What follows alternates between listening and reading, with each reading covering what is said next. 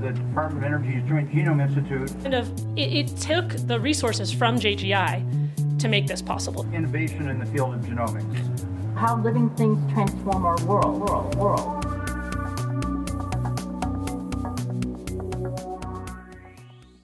Hey, I'm Allison Takamura, and this is Genome Insider, a podcast of the U.S. Department of Energy Joint Genome Institute, or JGI.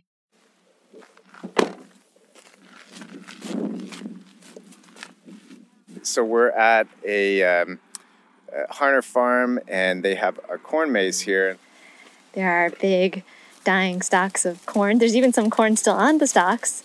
So I came here on the weekend with my son and wife, and as we were walking through the corn maze, we noticed there were a lot of soil growths in between the corn rows, and so we just want to go What check you just out. heard is me and Terry Bell, an environmental microbiologist at Penn State. Terry and I, and Marianne Bruns, who you haven't heard from yet, but she's a soil microbiologist at Penn State. We were all tromping around this farm on a brisk October day to see this corn maze. Okay, so not exactly the corn maze itself, but on the dirt in the corn maze, we wanted to see these visible microbial communities called biofilms.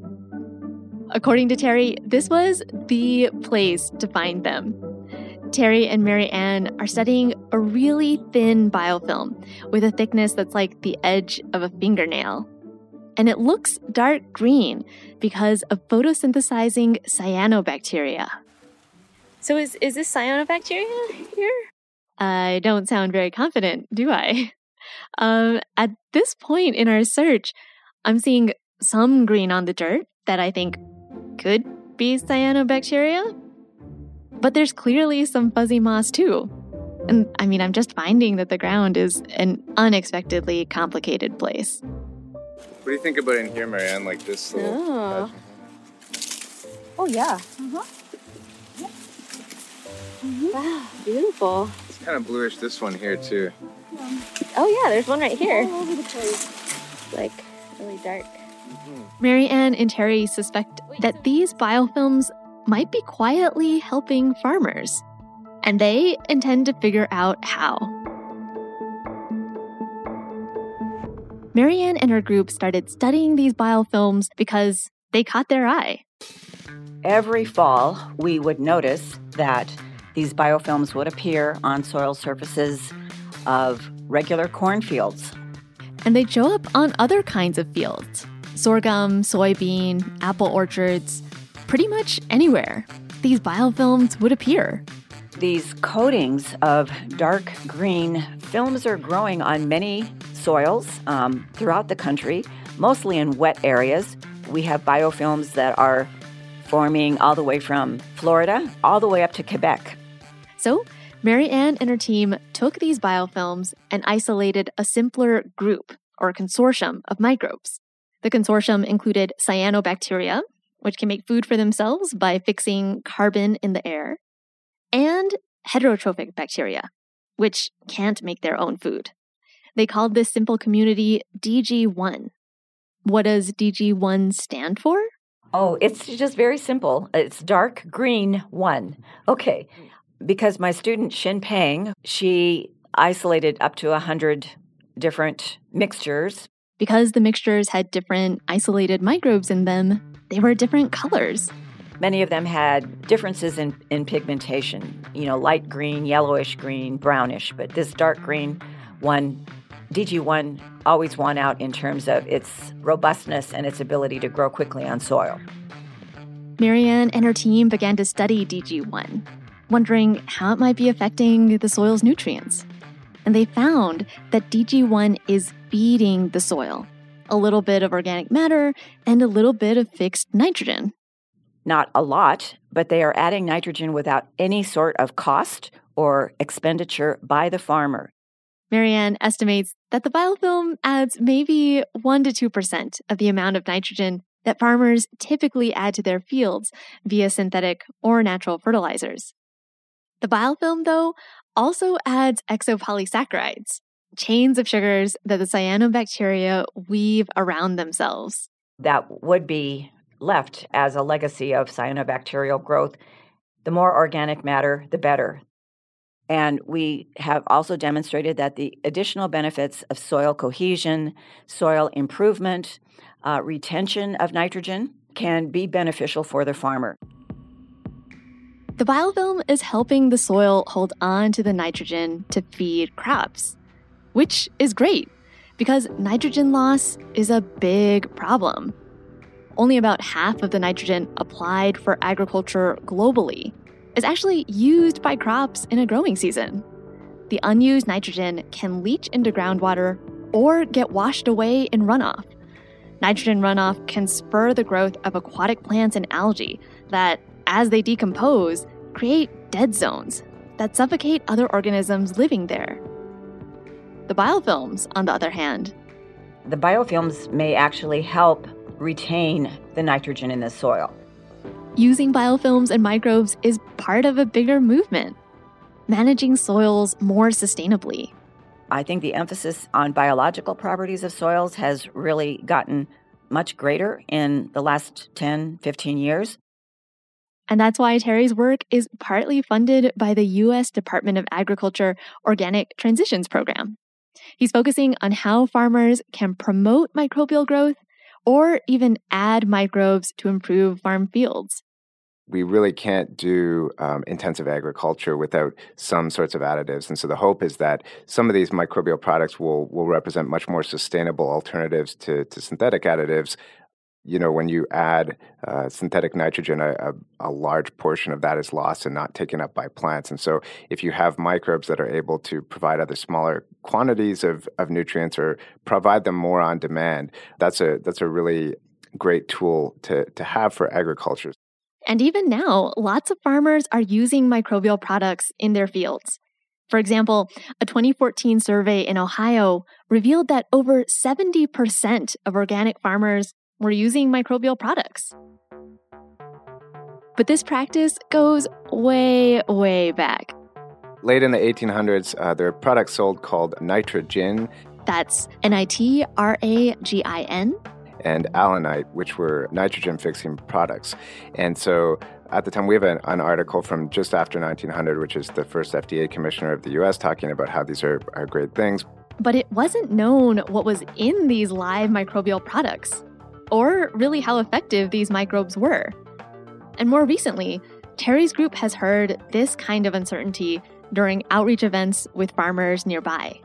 And at one, we did a survey of farmers to ask if they'd used microbial products, and if they did, how did they find they worked? And so we had 5 different categories. None of them said that the products were not effective, and none of them said that they were really effective. It was all sort of, meh, I think it was sometimes good. Yeah, so there's all those sort of like middle ground answers. So I think there's a lot of desire to use them, but a hard time understanding sort of when these things are effective. Part of the problem is that microbes might show great promise when they're grown in liquid cultures in the lab, and yet they might not live up to those expectations outdoors. If I could imagine how it would be after being grown in a luxurious, growth medium, obviously it is going to be a culture shock to be applied to the soil. Out on the farm, lab-grown microbes could be outcompeted, and farmers wouldn't really be able to tell. The problem with microbes is the fact that without special tools, they're typically difficult or impossible to observe. You need to either culture or sequence microbes. And really, it's more on the sequencing side to know who they really are. Yeah, exactly. We really rely on sequencing technologies to understand what's present in the soil and what those things are doing. That's why Terry and Mary Ann are studying this microbial consortium, DG1. You can see it to know it's there. And they can use it as a model system. They're analyzing what genes the consortium expresses in soil and how its gene expression changes depending on what other microbes are there and how the soil has been fertilized. JGI is partnering with Mary Ann and Terry through the JGI Community Science Program to help them sequence all of the messenger RNA in their samples, the metatranscriptome. This type of sequencing can give them clues to how the biofilm and the native soil community interact. I'm very excited about the fact that JGI was interested in exploring the interactions between this consortium and the soil. Even though Terry's group has done their own sequencing preparation in the past, he said it's been really helpful to work with JGI. Working with JGI, it was so much faster. The quality is so good. Terry also says that the JGI staff's expertise has made things easier. For example, they would offer up technical support. We were trialing different types of extractions. We hadn't previously extracted RNA from these types of films, and we actually had quite a challenge getting quality RNA from them initially.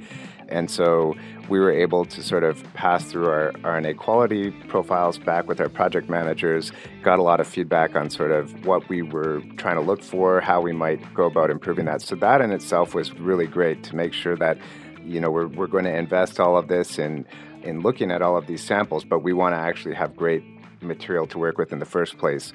And then the JGI staff also used their gene annotation pipelines on the RNA sequencing data.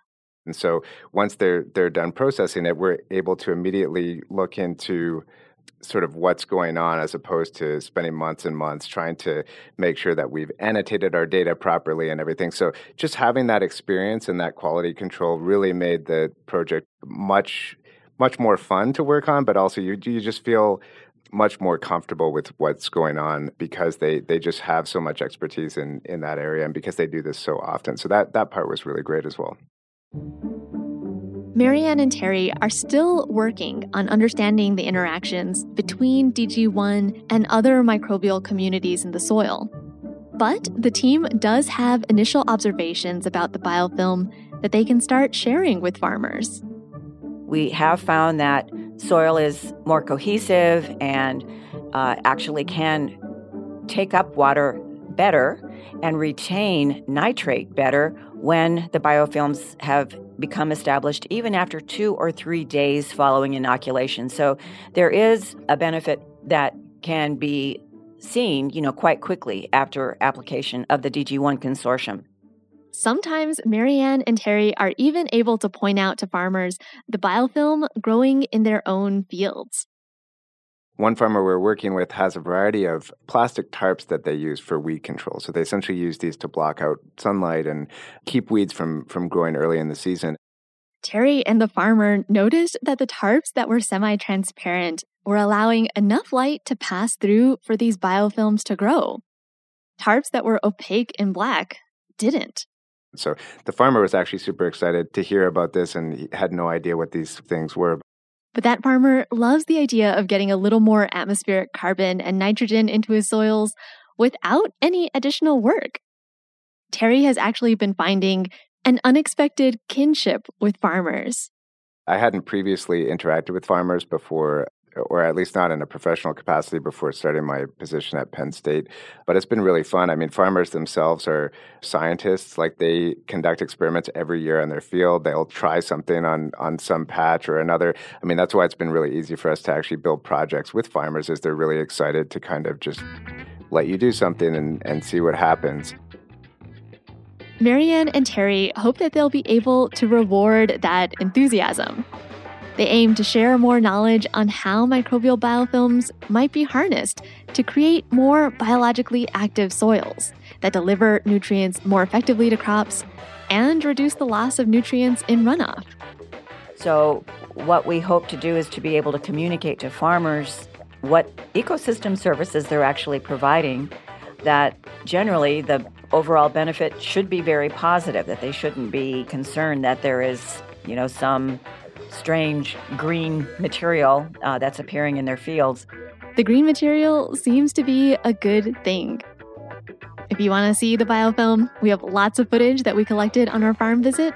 Check it out on our website.